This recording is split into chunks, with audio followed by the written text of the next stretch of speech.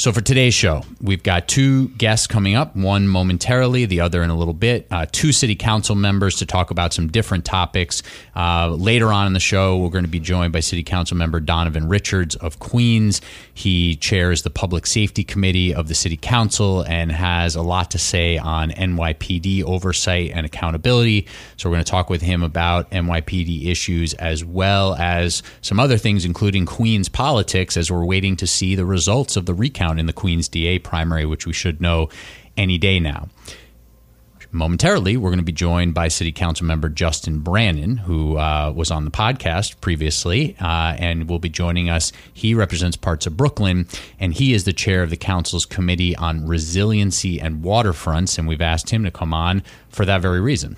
And the timing couldn't be better in a way, because the last few days have framed, I think, some of the resiliency issues that people anticipate the city encountering more and more and more deeply as climate change takes hold. You had this incredibly hot stretch over the last week and the weekend, and then with power outages that tied into that. And then you had this torrential rain on Monday, absolutely monsoon conditions for several hours.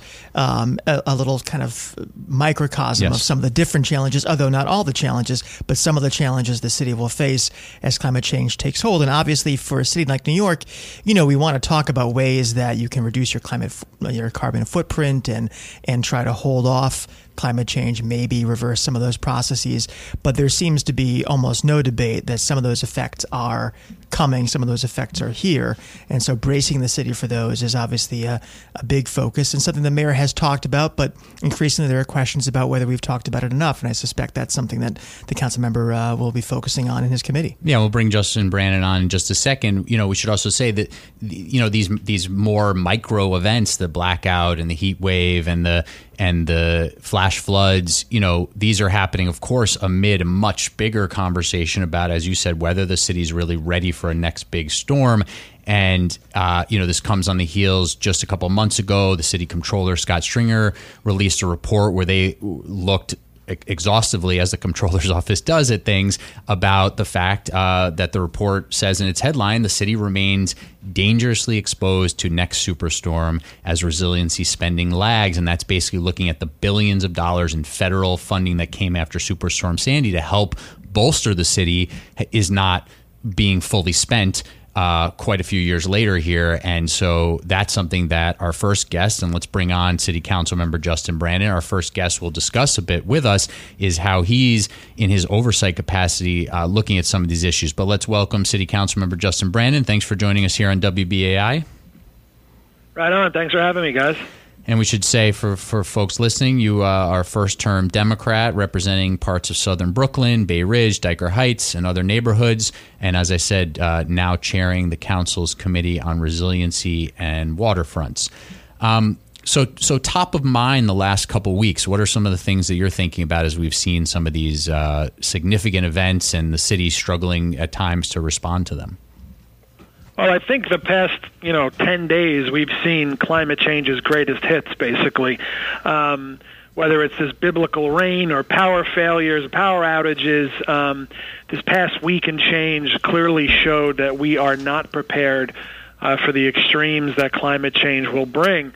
And that is a big part of this new committee that I'm chairing, the Committee on Resiliency and Waterfronts, where we're going to take a really close look into what has been done and what has not been done to help make the city of New York more resilient in the face of climate change. And after the past couple of days, I'm not alone. Everyone is talking about it, that doesn't look like we're ready. And it's really, really scary, because I think we all know that it's not a matter of if, it's a matter of when the next Sandy is going to hit. And we are nowhere near ready, and it's frankly very, very startling. And something's got to be done about it. And that's why I plan to really take a deep look into that. For people who've been scoring at home, they might recall that under the previous session of the City Council, your Brooklyn colleague, Mark Traeger, headed up a committee on recovery and resiliency, and now you're heading up one on resiliency and waterfronts. I wonder, do we feel as though we have now fully turned the page from recovering from Superstorm Sandy and looking more exclusively at resiliency at the next storm? Are we there yet, or do you feel there is still work to be done to recover from the last big one? I mean, I toured, one of the things I'm doing with this new committee is trying to tour every little corner of the city where there is waterfront. And I toured Breezy Point last week. And they're back standing on 2 feet, but they're still very much in a recovery mode where there's stuff that was badly damaged in Sandy that is still exposed and still vulnerable. So, and also you speak to people on Staten Island, some who are still rebuilding. 7 years now, we're going to be coming up on 7 years since Hurricane Sandy. Inevitably, you'll see the stories in the New York Times about people who are still waiting to get their homes rebuilt after Hurricane Sandy. And seeing Breezy Point was the same thing. People still waiting to get their houses raised up and whatnot. I just met with the Department of City Planning yesterday to look at their new flood maps. But this is, almost 7 years later, and we're still talking about this stuff, and I think, from my perspective as an outer borough guy who represents, deep Southwest Brooklyn, you hear a whole lot about what's going on in Lower Manhattan. You never hear anything else about the rest of the city. I don't hear people talking about the East Shore of Staten Island or Canarsie or Broad Channel or Gerritsen Beach, or people aren't even talking about Coney Island anymore. So what I'm looking to do on this committee is say, look, I love me some Lower Manhattan, but it's not the only waterfront in the city. We're a city of waterfronts. We got 5 boroughs, and 4 of them are surrounded by water. So we got a lot of work to do, and the past week has really, it should be a sobering reminder of what is coming down the pike and how prepared or unprepared we are. Look, last November we had 6 inches of snow and it shut down the city. So these things are going to become the norm more and more, where, it's 100 degrees on Sunday and it's 70 degrees on Monday. These drastic extremes are going to continue happening more and more. And I don't think we're ready. And I don't know if it's bureaucracy or the money is being squandered or whatever it is, but that's what we're looking to get into, to dive into, and also to really look at what's being done in the outer boroughs, in the outer reaches of, Sheepshead Bay and Edgewater Park and Harding Park and these areas that you never hear about. Well, it's interesting you mentioned those areas were covered by a planning process called Resilient Neighborhoods the city launched after Sandy, and it looked at these kind of unique, very vulnerable waterfront communities like Edgewater Park in the Bronx, like Gerritsen Beach, and what we found is that the city crafted plans, but a lot of it really did depend on this interface between some public policy in terms of zoning and rules and maybe some subsidies, but also decisions by private property owners, and that's where it gets tricky, trying to figure out whether you can help people or even force people to elevate their properties, whether you can send them signals, whether you can require that. And so I wonder, I know you are just sort of in the fact-finding stage of this, but what do you think is the canvas on which public policy in this area can be painted? Can we talk about forcing private property owners to elevate their stuff? Can we think about whether we have to retreat from some of these areas? Well, I think that was, I met yesterday with the folks from the Department of City Planning, and we talked about, the existential threat of climate change as it relates to these new zoning maps for coastal flood resiliency. And they have maps that go all the way out to 2050 and what the city's going to look like then. And I think, what we're dealing with here is unprecedented, right? I mean, I will give the administration credit with the Build It Back program. That was a completely unprecedented program that the city government was going to get involved in rebuilding people's homes. It's never been done before. So obviously there were going to be growing pains, and that was going to be a lot of challenges there. But we can't, when we're dealing with, what do they say? Desperate times call for desperate measures, right? When we're dealing with something here where it's literally a race against the clock, we can't tie our own hands and sort of, hold ourselves hostage to this bureaucracy of, how things are done in the past. I think we need to flip the table over and really think outside the box to get this done as soon as possible. As it relates to private property, and if it's in danger danger that the city needs to, make sure that we're taking care of people that are living in these areas where there's parts of Midland Beach and Staten Island that no longer exist.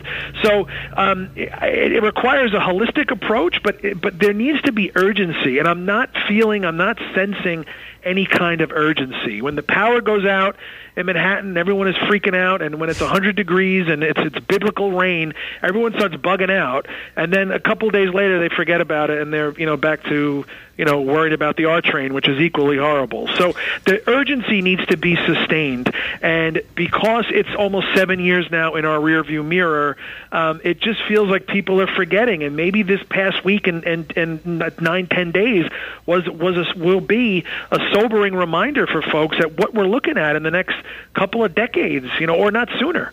I want to ask you about two related things. One is you recently introduced a bill with City Council member Costa Constantinides, who we've had on the show recently, to talk about work he's done with the Environmental Committee of the Council and what's being called, New York City's Green New Deal around building emissions. You two were lead sponsors on a recent bill to require a 5-borough resiliency plan.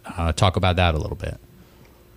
So 2013, the city launched a almost $20 billion climate resiliency plan to boost the city's capacity to withstand future extreme weather events. Since then, the city has proposed a whole bunch of additional resiliency plans. And that includes, some of the stuff we spoke about, the Lower Manhattan climate resiliency, the East Coast resiliency, the Hunts Point, Staten Island, and the East Shore. But many of these projects are still in the study phase. So what we are, really trying to grind down on is, again, what are we waiting for? I mean, I understand we're studying, but the storms are coming and coming, and they're going to be here knocking on our door, sitting on our couch before we know it. So I think Costa and I are looking at doing an oversight hearing in October to really dig into the 7th anniversary of Superstorm Sandy and where we're at and what we've done and what we haven't done. I think everything that's happened in the past week or so is speaking directly to this crisis that we have right now. And if another Sandy caliber storm struck today, all roads lead to New York being completely shut down, based on what we've seen in the past week. So there's kind of a couple things at play here, right? There's the resiliency planning and bolstering, and maybe it's proactive retreating from a shoreline or building out a shoreline or some of these different major projects. But then there's also what happens when there's a blackout or there's flash flooding or things like that. On that side of things, I've seen you on social media, that you're quickly trying to respond to anything happening in your district, and you're worried about as many customers that don't have power and potholes and things that are going on the ground. When you're looking at the city's response to some of these, let's just call them sort of micro emergencies, what do you see there? I mean, do you see that OEM, the Office of Emergency Management? Do you see the NYPD, FDNY? Are they all really ready to go in these instances? I give OEM a lot of credit. I mean, my main beef, and my beef with Con Ed as well, is that they're always very responsive, or as responsive as they can be when they're getting phone calls from 51 different council members who are screaming about something going on in their district. They're responsive. They'll get back to you. They'll tell you, what the update is and how many people are don't have power, and how, what the estimated restoration timeline is, and all this stuff, which is great for the here and now. But there's never a conversation about why these things happened, and there's never a conversation about what we're doing, what they're doing to make sure that it doesn't happen again. I represent a neighborhood called Dyker Heights, and we still have a lot of overhead power lines in Dyker Heights. So you can set your watch reliably every year in the summer and the winter, usually in the most extreme temperatures, there will be some sort of power outage. And this happens, like what happened in Manhattan a week or two ago. It happens every single summer and winter in my district. And people just deal with it, and it's insane that we're just dealing with it. Con Ed comes out, they fix it, they keep you updated, the power's back on, and then it's like, okay, we'll see you guys in March when this happens again. There's never any conversation about, even when they tell us, okay, you know what happened last night? A transformer blew up. Okay, I get it. Things happen. Can you tell me why the transformer blew up? What's causing this to happen over and over and over again? And what are we doing to mitigate it or to prevent it from happening again? Those conversations just never happen. So I think we're focused on being super reactive, which obviously is important, but we're not being proactive, and we're not really dissecting this stuff and taking a look at it when, the middle of April and May, when the weather isn't extreme just yet. Why aren't we worrying about that then if inevitably we know that these things are going to happen? And those conversations are just not being had. I mean, it's not. And when you're in the midst of it and all hell is breaking loose and you're just trying to get information to your constituents, that's obviously not the time to have these conversations. But then everyone goes dark and there's no conversation about it. So that is super, super frustrating because for a lot of folks, when this last, week and a half of Con Ed outages, it's nothing new to some of us in the outer boroughs where this happens reliably. But again, there's never any talk about what's being done to make sure it doesn't happen again. I think there is an elephant in the room when you come to the larger resiliency plan, which is the federal government and the Army Corps of Engineers. And I get the sense sometimes that, while the city has made some plans and taken some actions, obviously the mayor's Lower Manhattan initiative and the Lower East Side one, which caused some controversy. There's the possibility that the feds are going to build this huge surge gate that will block the whole harbor, or a series of smaller gates, and that could really change some of the coastal risks. But that decision is a few years off. Do you get the sense that that's kind of part of why the city is biding its time to some degree?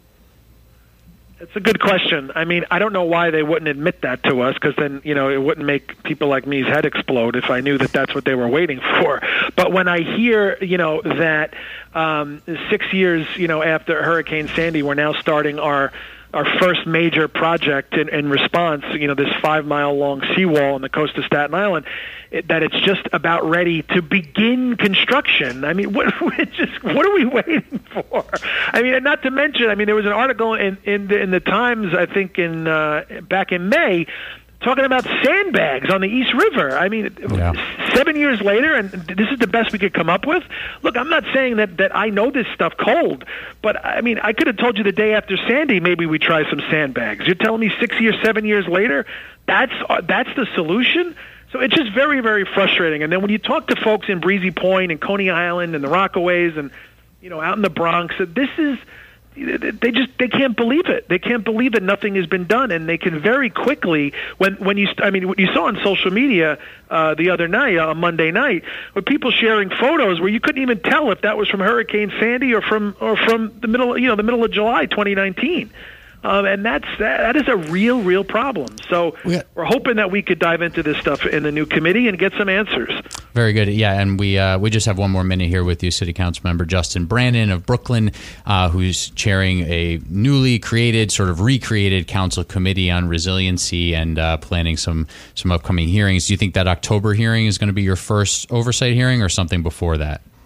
We'll probably have something in September. We're going to start up in September and then try to hit the ground running. But obviously, because we're going to have the 7th anniversary of Sandy, we need to do something. And I think it's really going to be startling, just how little has been done. And on the front of where the city council comes in, and obviously, as you say, when the conversation sort of goes dark, when the extremes aren't so extreme. That's where the city council oversight hearings come in, and the other city council hearings and legislative process, and even the budget process. So let me ask you, when the recent city budget was passed, including the new capital budget, are there very clear discussions around crafting the city's capital budget as it relates to some of these issues? It seems to me in the tens and tens of billions of dollars in the capital budget, clearly there's a lot of money being set aside for issues related to sewers and such. Are these conversations connected at all in your experience, or is that something that really needs to happen moving forward?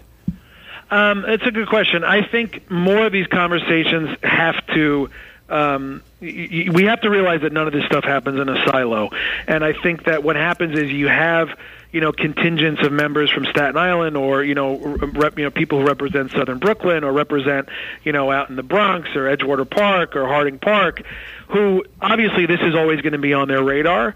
For other folks who might be in the sort of landlocked districts of the council, it's not as big of a priority. So I think it's obviously always something that's in the back of our mind. But I think now, because of the events of the past couple of weeks, it's come front and center. And I think it's up to us, and it's up to me and my new committee and Costa and folks to make sure it stays front of mind, and that it doesn't get pushed aside as we start talking about, squirreling away money for the future, and making sure that we realize that all this stuff is connected, and none of this stuff happens in a silo. All right. Well, we will check back in with you, and we'll look forward to those upcoming hearings from your new committee. City Council Member Justin Brannan, thanks for taking some time with us here today. We will talk with you soon. Right on, guys. Thank you so much. And we'll be right back. And you're listening to Max and Murphy here on WBAI Radio, 99.5 FM and WBAI.org. Ben Max from Gotham Gazette with Jarrett Murphy of City Limits. We just heard from City Council Member Justin Brannan of Brooklyn about the city's preparedness, or lack thereof, for major weather and other emergencies, and his work coming up about resiliency planning in the city council and trying to hold the city administration and others accountable for better resiliency planning.